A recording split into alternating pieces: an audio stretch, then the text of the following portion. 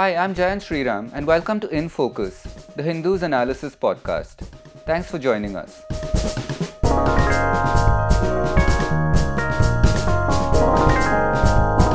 We're recording both of these segments simultaneously today, and that's because this is once again a story that doesn't require a very detailed introduction. It's on the international reaction now to the Delhi riots that took place last week and to the larger issue of the amended citizenship law, the Citizenship Amendment Act. We have the more immediate news peg now of the Office of the United Nations High Commissioner for Human Rights filing an application in the Supreme Court yesterday, an unprecedented step by the international body. So there's no better time, I think, to discuss these issues. And joining me today on the podcast is the Hindu's Diplomatic Affairs Editor, Suhasini Haidar.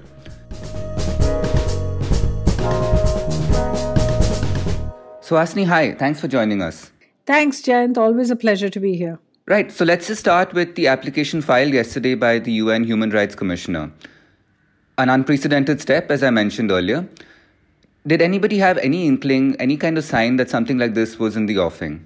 Right, absolutely. In fact, unprecedented would be almost an understatement because we spoke to former diplomats, including former envoys to the UN, and they all said that they don't remember something like this. Now, it's not as if the OHCHR, the Office of the High Commissioner for Human Rights, does not intervene in other cases. There have been cases in Mexico, in South America, where we have seen them trying to intervene in domestic courts. But this is the first time the Indian legal system has seen an intervention right from the top of the UN human rights body. Now, what the Human Rights Commissioner is essentially saying, and this is Michelle Bachelet herself, is saying that she would like the courts to implead her as an assistant, an amicus curiae, who will assist the court on the matters of where India's commitments on human rights might be called into question when it comes to the Citizenship Amendment Act. And they are focusing primarily on the discriminatory aspect, or what they call the discriminatory aspect of the Citizenship Amendment Act. The idea that it only pertains to specific religions and to specific minorities from only 3 countries. So this is the case that she hopes to file. Remember, they haven't yet filed it in the courts, but they expect to do so shortly. And obviously, it is something that's caused quite a lot of upset in New Delhi. The Ministry of External Affairs has said foreign bodies have no locus standi. Even petitioners in the case, like former Ambassador Deb Mukherjee, who's a petitioner in the anti-CAA cases. There are about 22 such petitioners who are being clubbed together. He himself said to us that this seems, unwarranted. We would rather this be a case about an Indian law dealt with domestically without this international intervention. But I think what you are seeing is a very considered move by the United Nations. You asked, has there been an inkling of it? Certainly, it would seem that statements that have been coming from the UNHRC and have been coming from the Office of the High Commissioner over the last few years, this is not just about CAA, seem to indicate that the human rights body wants India to respond to them, to show some kind of, accountability, because we've seen unprecedented things like the reports on Kashmir human rights as well that came out 2 years in a row. So this would be one more step in what seems to be an attempt by the Human Rights Council to somehow put India on the spot.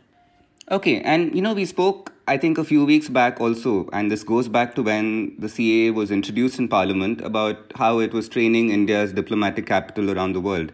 How much of a step like this, the UNHRC actually, filing this application in the Supreme Court, how much more damage does that do to the international image that India has? Well, look, and I remember one of the things we discussed is one of the biggest damages that is happening is that Indian foreign policy is taking a backseat to a kind of firefighting operation over the CAA, over Kashmir, now over the Delhi riots, because there is so much international commentary that you really can't keep saying that, oh, this is an internal matter. You have to at some point respond to the kind of commentary that is being made in capitals around the world. And so I do think it continues to have that kind of impact on Indian foreign policy. In the last week alone, we've seen several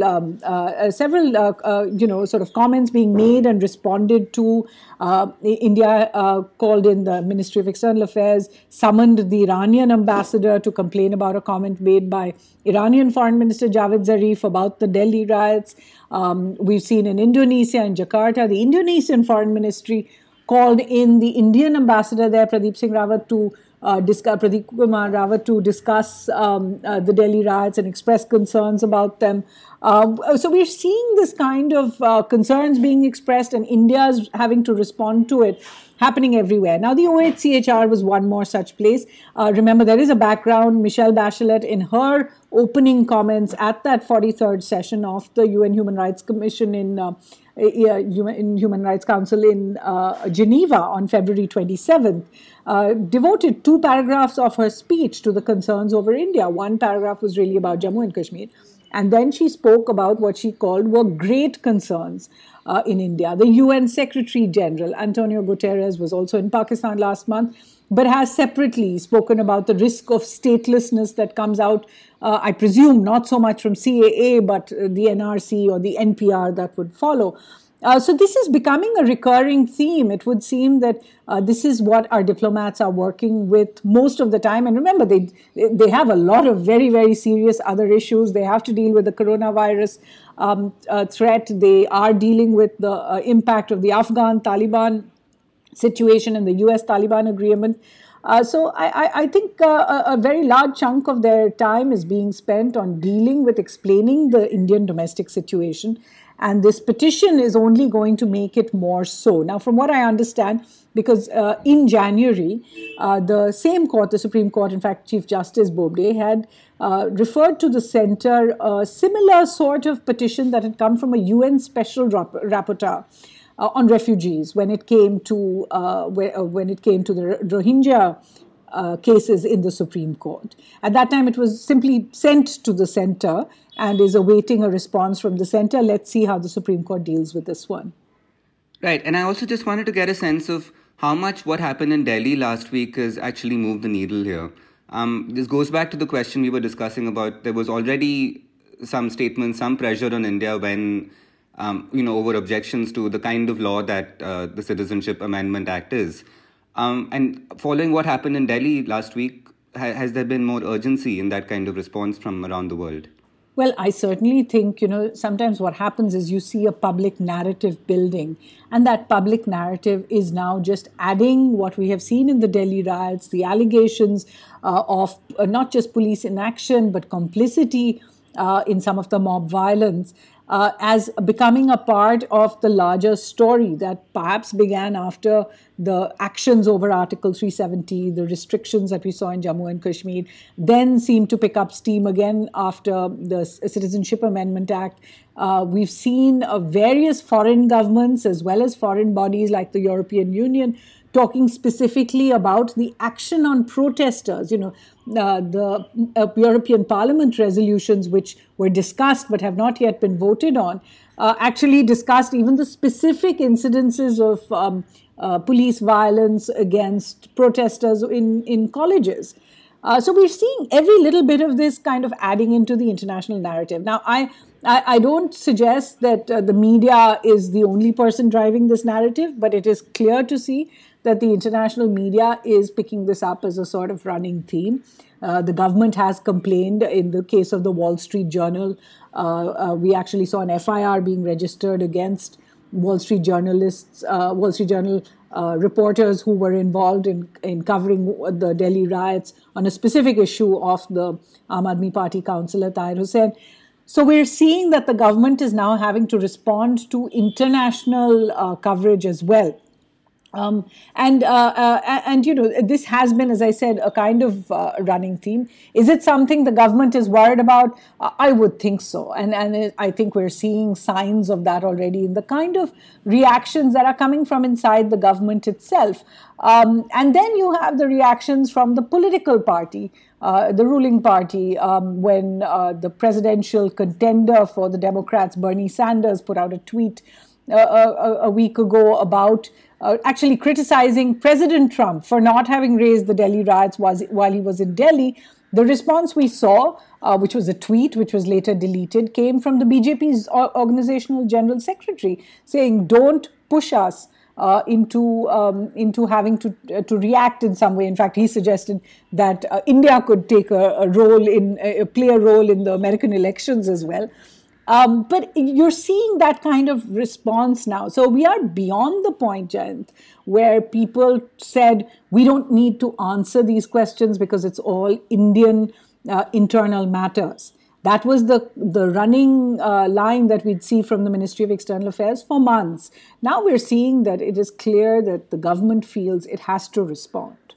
Okay, and so one important point that I think we should cover is that, we're talking about the UN, we're talking about opposition, statements made in the US, in the EU, but how has this really strained our relationship in our immediate neighborhood, in terms of, reaction coming in now to both the Delhi riots and the CAA? Jayant, I'm glad you asked that question simply because I think this is the untold part of the entire story.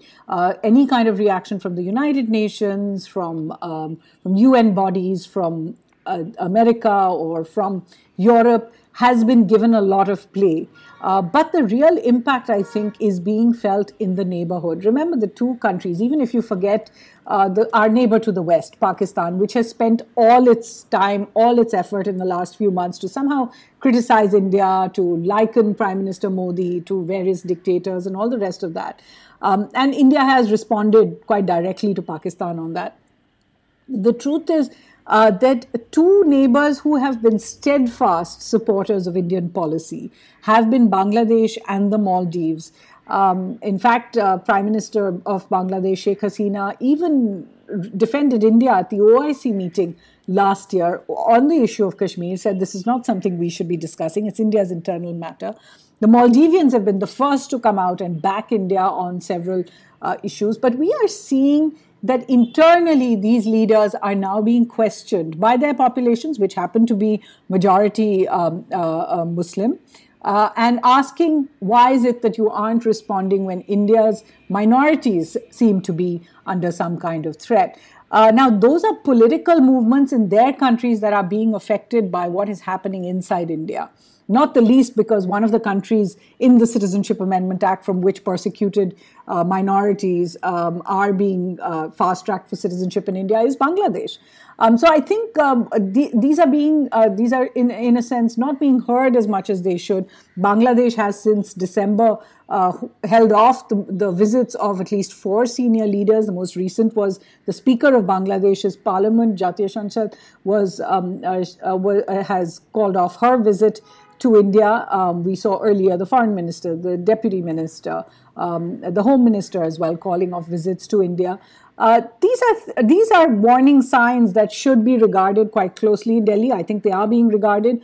The Foreign Secretary Harsh Shringla made one of his first visits abroad there to Bangladesh to speak to the leadership there. Prime Minister Modi is expected to go to Bangladesh later this month. But these are certainly areas of concern. What are some of the other areas where India's domestic policy seems to be having an impact on its diplomacy? I think one of the real big challenges is the fact that all these issues, as we've been discussing, which are domestic issues, after all, a law that has been passed in India's parliament should be seen as an internal issue, and yet these are all being internationalized to the point every incident inside India is now a matter of international commentary in a way we've never seen before. Let's remember that not since 1971 has Kashmir ever been discussed at the UN Security Council in any shape or form. And yet, in the last year, we've seen it being discussed twice. Similarly, resolutions in parliaments around the world, discussions in the UK Parliament, discussions in the EU Parliament, in the US Congress, and at various UN bodies are of an unprecedented nature. So this internationalization, I would say, is the second biggest challenge after the region.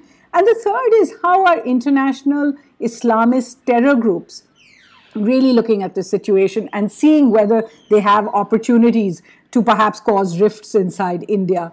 The fact is that these pan-Islamic movements like Al-Qaeda and ISIS have never succeeded in India. In fact, the numbers of Indians even being slightly radicalized by these groups is negligible. It's below statistics, actually.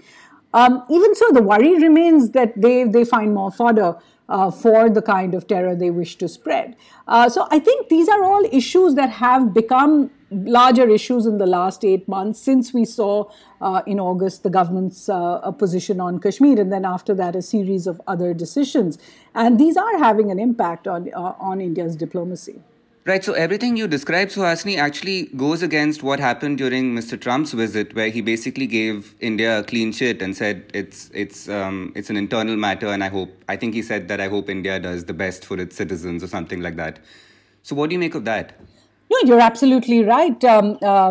President Donald Trump came here from the United States. The first time a US president has made a visit to India where it's a single visit without any stops anywhere else, and gave a speech and gave at least 2 public comments where he referred to Prime Minister Modi as someone who believes in religious freedom, praised India for the religious amity within India, and actually made no references to the Delhi violence that was happening while he was in Delhi.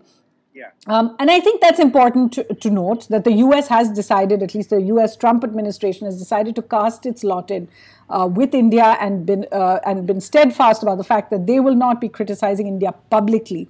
However, if you remember, just before Mr. Trump came to India, one of his senior officials briefing said, these are all areas of our concern: human rights violations, as well as discriminatory laws, as well as restrictions on people, internet shutdowns and all the rest, and we will be raising them with India. I think that means 2 things. One, that even if the US is raising them with India, they're doing it behind closed doors and they don't want to do that publicly, which is an important thing for the Indian government. The second is that even within the US government, there is an understanding that these concerns will not just be brushed under the carpet, that they will continue the dialogue with India on it. As I said, India is engaging the world in many ways on these domestic issues, but you can't take away from the fact that this is perhaps the most sustained, unprecedented sort of barrage of international concern about India's issues. Okay, and perhaps we should end where we started, which is where do you see this petition by the Human Rights Council going?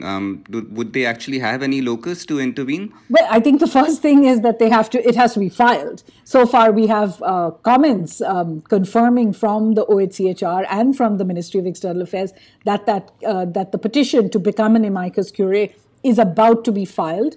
Once it is filed, I think it will be scrutinized for any kind of errors and then will be presented before the court, at which point the court has to decide whether to reject it outright, to hear out some of these arguments. I think there is a basic difference between how Indian constitutional experts see this and how clearly the UN human rights body is seeing this, because the human rights body is saying India has certain commitments to the UN, which it has signed on to when it comes to human rights in particular, when it comes to discrimination in particular, and we want to apprise the court of that, which is why we have a say here.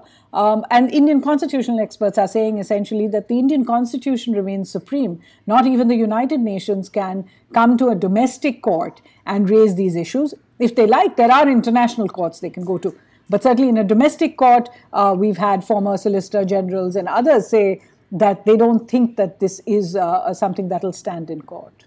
And do you have a sense of how this has been covered in the international media and the international press, the fact that the UN has chosen to intervene in this manner? Well, this is essentially a technical matter. And the interesting thing is that it is the government that first put out word about this petition coming to the fore. It was the Ministry of External Affairs that came out talking about the fact that the OHCHR was going to file this plea. I think the rest of the international media perhaps will come to it a little after the actual petition is filed. But there is no question that there are few examples of the UN High Commissioner behaving in this very proactive manner with any country. And it is going to raise some eyebrows internationally as well. Okay, so Suhasini, we'll continue to keep a track of this. And thank you, as always, for joining us and giving us your time. Perfect. Thanks again, Jen. Thanks for having me on.